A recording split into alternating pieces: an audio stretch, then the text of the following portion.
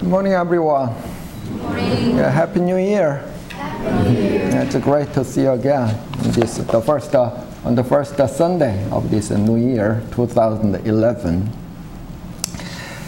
Jeongsan, the second head Dharma master of Won Buddhism, he said in this way: the newness of the new year is not in the day, but in our mind. Hence, the true meaning of the greeting the new year lies in exerting ourselves with a fresh new mind in our spiritual practice and the public spirit. If therefore we take care of our new mind, then every day is a new day and the New Year's Day. If we fail to take care of our new mind, we will naturally greet the new year even though a new year has arrived. I like this verse. Related with this Dharma verse, I would like to share with you one of the essence of the Buddha Dharma. Everything is of our mind's creation. I think you have heard this sentence a lot of times before. If the whole Dharma, the whole Buddha's teaching that Buddha delivered for 49 years can be condensed in one sentence, this can be it. Everything is of our mind's creation.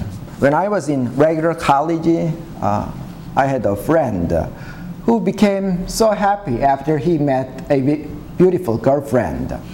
But after several months after they got broken, after she left, he was so depressed for a couple of years. And a couple of years ago, a very famous Korean actress killed herself because a very malicious rumor started to spread out on the website, and she could not endure that hardship. She thought her popularity was tainted. During the Great Depression, or in many countries, a businessman or whatever person, when their fortune or riches got increased, then they become very happy, or they lose some money, they become a little despondent. It happens all the time. So as we chant in the Heart Sutra, we chant, they do not appear or disappear, are not tainted or pure, do not increase or decrease. From the perspective of absolute truth, neither is coming or going, tainted or pure. It's just of our mind's creation. But actually, we live in the relative world. Whether it is material things like money or fortune, or non-material things, human relationship, our integrity, fame, when they increase or decrease depending on our fluctuating situations, our mind, emotions goes up or down. Just like the waves in the ocean rise and fall. Buddha said in this way: the waves of the ocean, it means our mind, the waves of the ocean are constantly stirred by the passing wind. The passing wind means the object of our sense, our trance situation, so to speak. That's how we live, how our average mind works in our changing situations. Just like David, the king of Israel, the Emperor Sun is a saintly Chinese king, Chinese emperor. He was of humble birth, and he made a living by making a pot, which has been considered in the occupation of the lower class.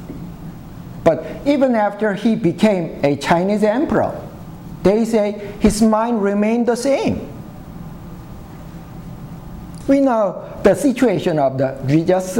He was prosecuted by many priests, and firstly prosecuted accused and prosecuted, and also by many Roman soldiers.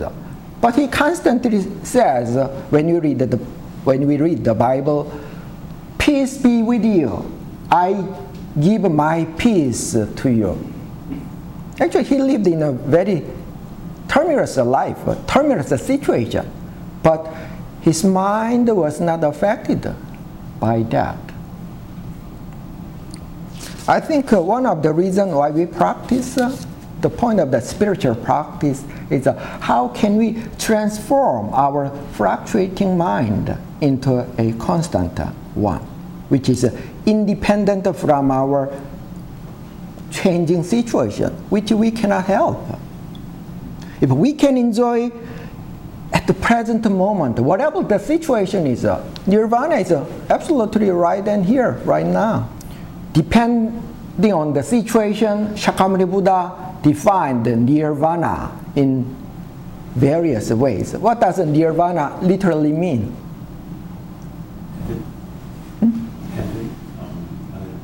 Yeah.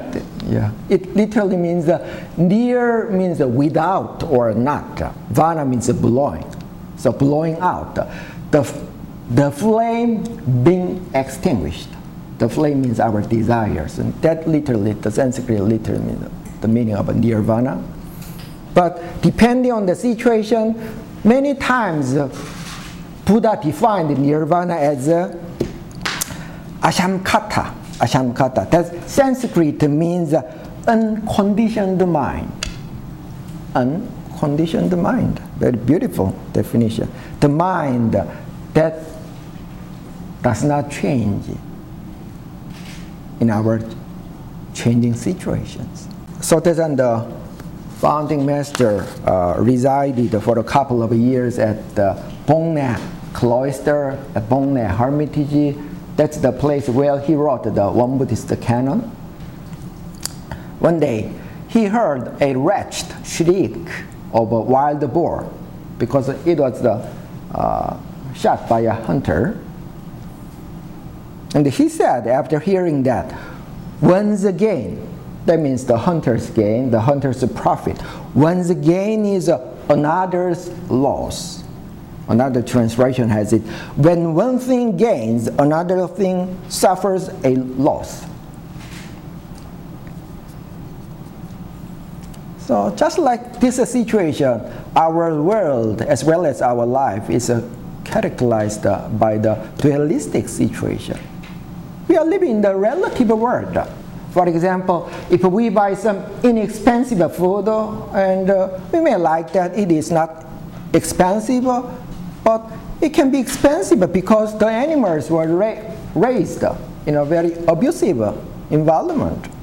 Or if we buy some clothes, it's made in Malaysia or made in Indonesia, it delights us that if it is inexpensive, but it can be inexpensive because it was made by, sometimes by child labor, or sometimes the labor union leader was executed because he tried to unionize the company employees. One's gain is another's loss. We live in this relative world.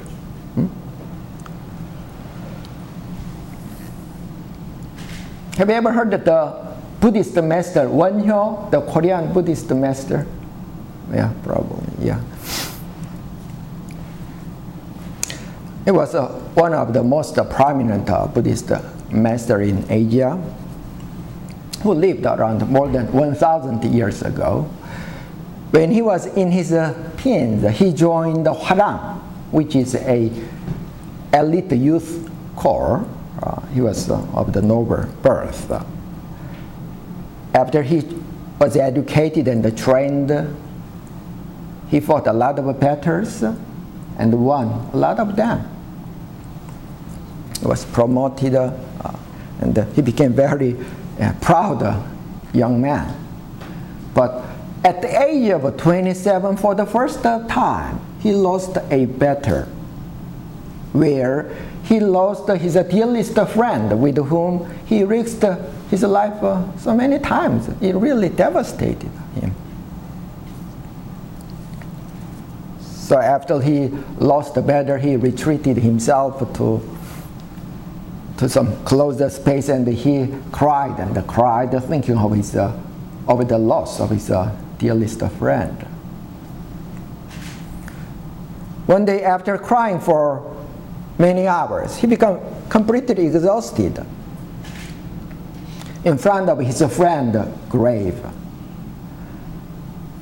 And after pulling himself up, he thought to himself, while he was crying and so much saddened, he thought about, at this very moment, what are the enemies doing right now?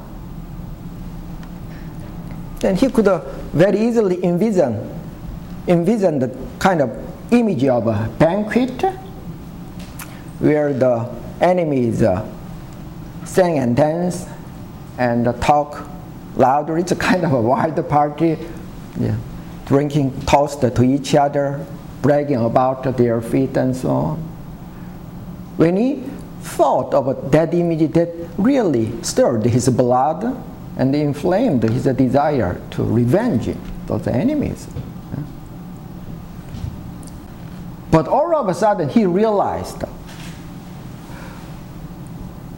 the image that the enemy troops are doing at that moment in his mind was just exactly what he had done so many times before. That's exactly what he did. For the first time, he so deeply realized, because of the so many soldiers, the enemy troops that he had killed, because of him, their wives, their mothers were so much saddened. For the first time, he realized that. But as long as he's a soldier, he has to join the battle. He has no choice to win the battle. Just like in our workplace, one person is, everybody cannot be promoted at the same time. Somebody must be demoted. So the monk Wen Hyo was so deeply disillusioned and disheartened by the relative world. That's why he left the mundane world to become a monk. That's what happened at the age of 27. But just like Heart Sutra said, from the perspective of absolute truth or emptiness, we tend to think they do appear or disappear, whether it's money or human relationship. They are tainted or pure. Our integrity, our recognition remain not tainted or pure. They appear to increase or decrease. But that is illusion. That's what the Heart Sutra says. It is what happens in our mind, which is not the reality. This is the picture. Heart Sutra is a kind of a picture that's taken from the eyes of the absolute truth.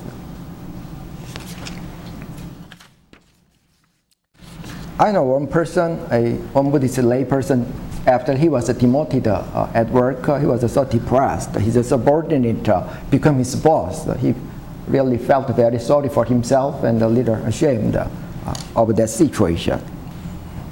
So he got depressed for a couple of months, and he visited one of my teachers, very old, one Buddhist minister.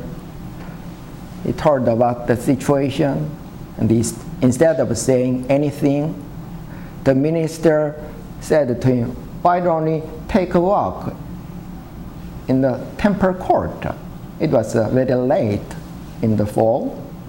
In the temple court, there grow very beautiful flowers in the garden. That man could see a lot of tall roses and chrysanthemums, as well as so many tiny flowers. And the old minister pinpointed the flowers in the garden. So, do you see that tall flowers? How do you think about that? I said, yeah, they are very beautiful. How do you think of those little flowers Actually, he did not know what the name of even that flower, but they tried to do their best to observe the sunlight because the tall chrysanthemum block all the sunlight. So he replied, well, those little flowers are as beautiful as these tall flowers as well. So my teacher did not say anything, and he just entered her room. The point of her teaching is not only those big flowers whose name that we are so much accustomed to, or those small flowers are as beautiful as those ones. It is our mind, our thought that discriminate, that pass a judgment. The nature, the truth itself, the realm of the Dharma world do not discriminate at all. Think about so many of our suffering or agonies we have in our daily life. But jealousy, comparison, inferiority, complex, disappointment, frustration. Many times it happens in our mind because we compare ourselves to others. Because of our dualistic mindset, we suffer ourselves. But the point of that teacher is that's what happens in your mind. It is your thoughts, not the reality. That's the essence of the Heart Sutra or the Buddha's teaching. So just like the Hebrew scripture, the sun shines not only on the good person, but also on the bad person. The rain falls not only on the holy person, but also on an evil person. When we go to the mountain, the shape of the tree, how the rocks looks like, each and every rock is very different in terms of the size and its shape, but each and everything is very, very beautiful. They exist just as they are. So it's very, very important to constantly remind the truth that because of our own thoughts, we create many times our own misery. We should not be fooled, deluded by our own thoughts, which is not the reality. Another one-year story. So he became a monk at the age of 27. He practiced and learned the Dharma for a couple of decades, basically by himself. When he reached in his mid-40s, around my age, he decided in his mind to go to China. At that time, it was a customary practice for many Buddhist monks and nuns to go to China to learn Buddhism.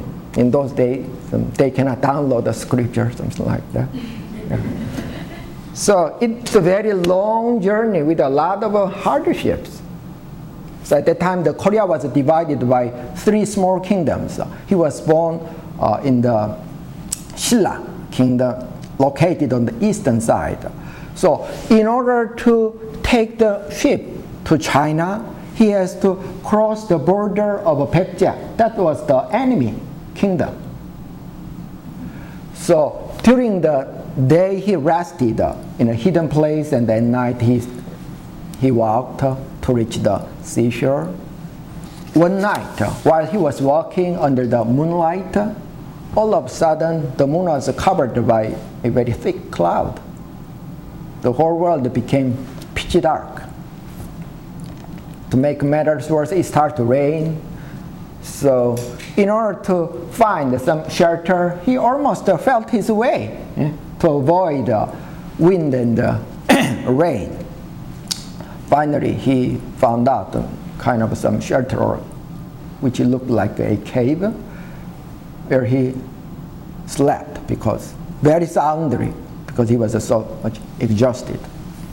In the middle of the night, he woke up because he was very thirsty. It's completely dark, so he just fumbled his surroundings to look to look for some water, it was a rainy night, so he couldn't find out some water. But finally, he could get some kind of some bowl or container which is full of rainwater. So he drank to his full, which was so sweet and refreshing. He fell asleep again. The next morning, as soon as he woke up, he looked around in order to know where he slept. He was shocked. It was a kind of a graveyard. It was a tomb where the village people put dead bodies. There are lots of dead bodies around him. And the bowl that he thought, which contained the water last night, was a human skull full of maggots. As soon as he saw those skulls, he felt very sick and started to vomit. After a while, after he pulled himself up, he thought to himself, it's the same water. But last night it was so sweet and refreshing. But today, the same water, after I see the image of the skull, he became sick and started to vomit. So he, for the first time, of course he had read that sentence many times, but deeply in his mind and soul he realized that everything is of one's mind. That was his first awakening moment. And he immediately composed a verse. It's a very well-known verse in Buddhism. When a thought arises, all dharmas arise. Would you say after me? When a thought arises, all dharmas arise. All dharmas means all phenomena in this physical world as well as in our mind. When a thought vanishes, all dharmas disappear. Dharmas disappear. He realized really everything relies in our own mind. Everything originates in our one thought. How do you think? The water in the Ganges River is very holy water or not?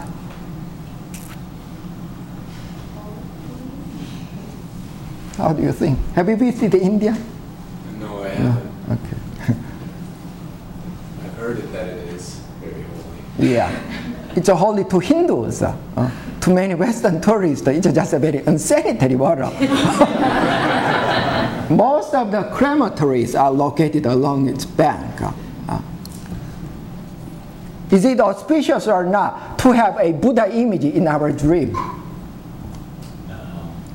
some of us it would be. For me it would be. Yeah. But to some other people, like some very conservative Christian, it is a neutral or can be a bad omen. Think about that. In order to conquer the Holy Land, for hundreds, thousands of years, a lot of people were involved in very serious fight. Whether it's holy or profane or clean, dirty, it exists in our mind. It exists in our mind. But we conceptually know in our daily life we are so much fooled by that. We are so much deluded by our own thoughts that we created.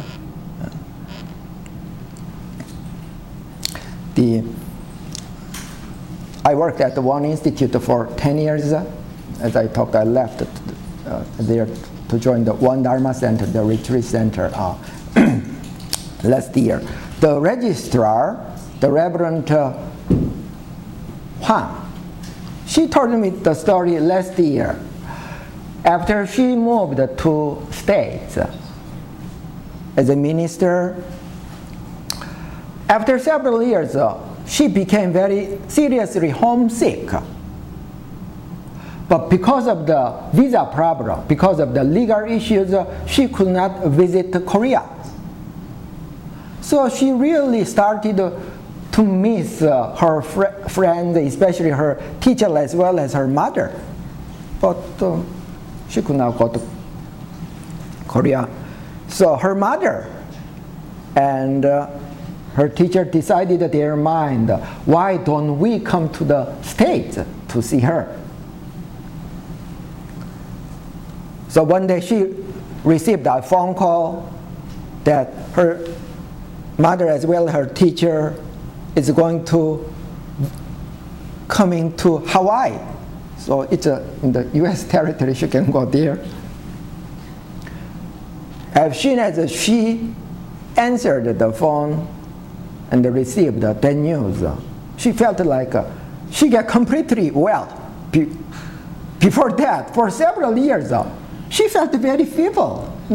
She constantly said that she's not well.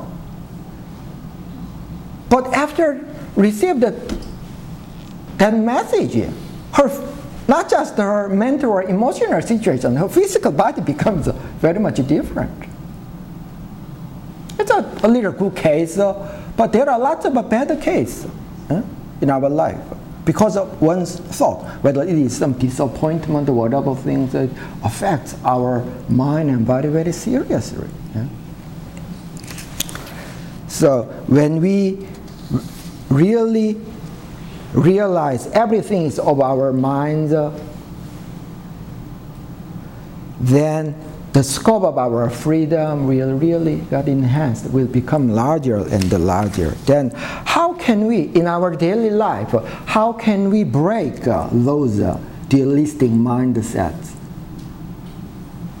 How can we let go of our preferences? How can we drop our likes and dislikes?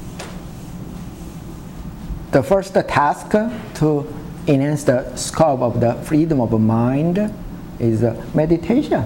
Meditation. It arises in our mind. It's just the thoughts. As long as we don't have many thoughts, we are not fooled or deluded by them.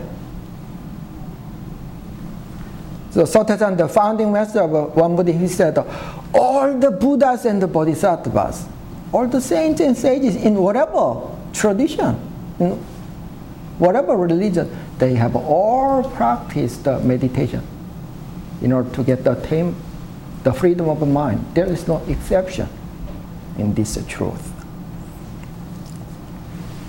Meditation is, needless to say, very much essential. I think on a daily basis you sit in your house. Why do we have so many thoughts? For example, we see the plant over there. We see there are many leaves and twigs. But it grows from one root. Because of a root comes out so many branches and leaves. The origin of our desires as well as our thoughts are our sense of self. Because our notion of selfhood comes out all kinds of desires and wandering thoughts. Just as we chant Hatha Sutra, what is the content of a realization? What does the enlightenment mean? It is the realization of no self. So ultimately, in order to cut off all the desires and the wandering thoughts, the ultimate solution is to get awakened to our true self. Enlightenment is the ultimate solution, the ultimate antidote to cure those diseases. So from time to time, hold the koan and ponder upon that. As much as important as these practices, so-called practice in stillness, is how can we live our life in our daily situations. Especially, we should be mindful to drop our picking and choosing attitude in a daily situation. The third patriarch of Zen Buddhism, is a very, very well-known phrase. Sengchan said, "The great way is not difficult for those not attached to preferences. When neither likes nor dislikes arise, all is clear and undisguised. Separate yourself from it by the slightest amount. However, and you are as far from it as heaven is from earth. If you wish to know the truth, then hold no opinions for or against anything. To set what you like against what you dislike is a disease of the mind. So in our daily life, we should make an effort to drop our picking and choosing attitude. So very, very important. The Jisun Lee, she's a Won Buddhist minister. She's an elementary school teacher. In order to improve the elementary school kids' morality, basically to better themselves, she thought about for a long time how can she apply the Buddha Dharma in a classroom without any religious context. So in order to help, like to break their bad habits or to drop their likes and dislikes, and for example, she designated one day. This is the day when you are supposed to bring the food for lunch, the food that you dislike. It's the teacher's order. They have to bring the food that they do not like. Or there's another day that was designated for the day for wearing the clothes that they don't like. So when we read the diary of the elementary school children, they say, well, actually they wear the clothes, the style of the clothes they had disliked. They realize it's not that bad. And who cares? And my mother constantly asked them to eat more this or that healthy food which they dislike. But when they actually eat that, it's also not that bad. They started to enjoy that plain taste. So even the elementary school children start to practice in their daily life, especially in dropping the picking and choosing attitude, so that the scope of their freedom of mind can be enlarged and enlarged. The last story, 2 years ago, when I joined the Tuesday night Philadelphia meditation group, the minister, Reverend Joe, gave a talk about what happened the previous Sunday. The Sunday, of course, I joined the Sunday service. And after the service, we celebrated some members' birthday party. After the birthday candle was blown out, and one youngster very teasingly asked the Reverend Joe, why don't you come to the stage and sing and dance? They all knew the minister is very shy and introvert. But to our surprise, without any hesitation, he moved to the stage and sang kind of a very modern hip-hop song and danced to the music. They really surprised us. So anyway, everybody was very much delighted. But on Tuesday, he gave a talk on that experience. That was a very much important practice. He was really reluctant to go and show himself in front of a large congregation. Would you read that diary? That's what he wrote, which I translated in English. Yeah. There is a Korean. There is a Korean saying, like a bull heading to the slaughterhouse. This expression is used to describe a situation when someone is doing something that they really, really do not want to do. When I was asked to sing a song in front of many people, I felt the same way. I became very tense. All the temple members were watching me, waiting for my reaction. I was nervous. I did not want to break the merry atmosphere. I decided to sacrifice myself for everybody else's amusement. I sang a song and danced as if I were crazy. I used this opportunity as part of my practice. One interesting discovery was that during my singing and dancing, I felt a huge liberation. I felt like I had become free from some burden that I'd been carrying for a long time. I became free from a weight, my own idea of myself, that made me shy and silent. Originally, I, as well as all other people in the world, are neither shy nor bold, neither introverted nor extroverted. It is true that during the 20-odd years of my life, my living circumstances and personality made me shy. I was trapped by that idea. Even though I already learned and understood clearly that my original nature is not shy or bold, I have nevertheless habitually lived like a shy introvert. When I sang and danced, I let go of my ego. At that moment, I was not different from the second patriarch who had cut off his arm in front of his teacher, Bodhidharma. There's a Zen saying, 백척간두 진일보. which means when you stand on the edge of a cliff, take another step forward. When I took another step toward the unfamiliar world, I felt a great liberation. It was a giant relief. Okay, thank you. He's a very young minister in his mid-20s. And in our daily life, our determination to drop our picking and choosing attitude, it's very, very important to practice as much as a sitting meditation or working with the koans. So the conclusion, thoughts are just thoughts. It's not the reality. We should constantly remind ourselves. We are not supposed to be fooled and deluded by that. And we should remember how much dreadful it is if our thoughts dictate the course of our lives.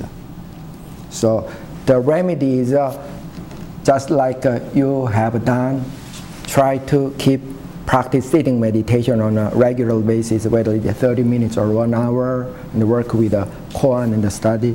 But as much as important things in our daily life, we should the situation, individual situation is very different. So let's find out to where our likes and dislikes are hung. And in those real situations, drop our picking and choosing attitude. Then we can enjoy the nirvana at the present moment always. Okay, thank you so much and Happy New Year again.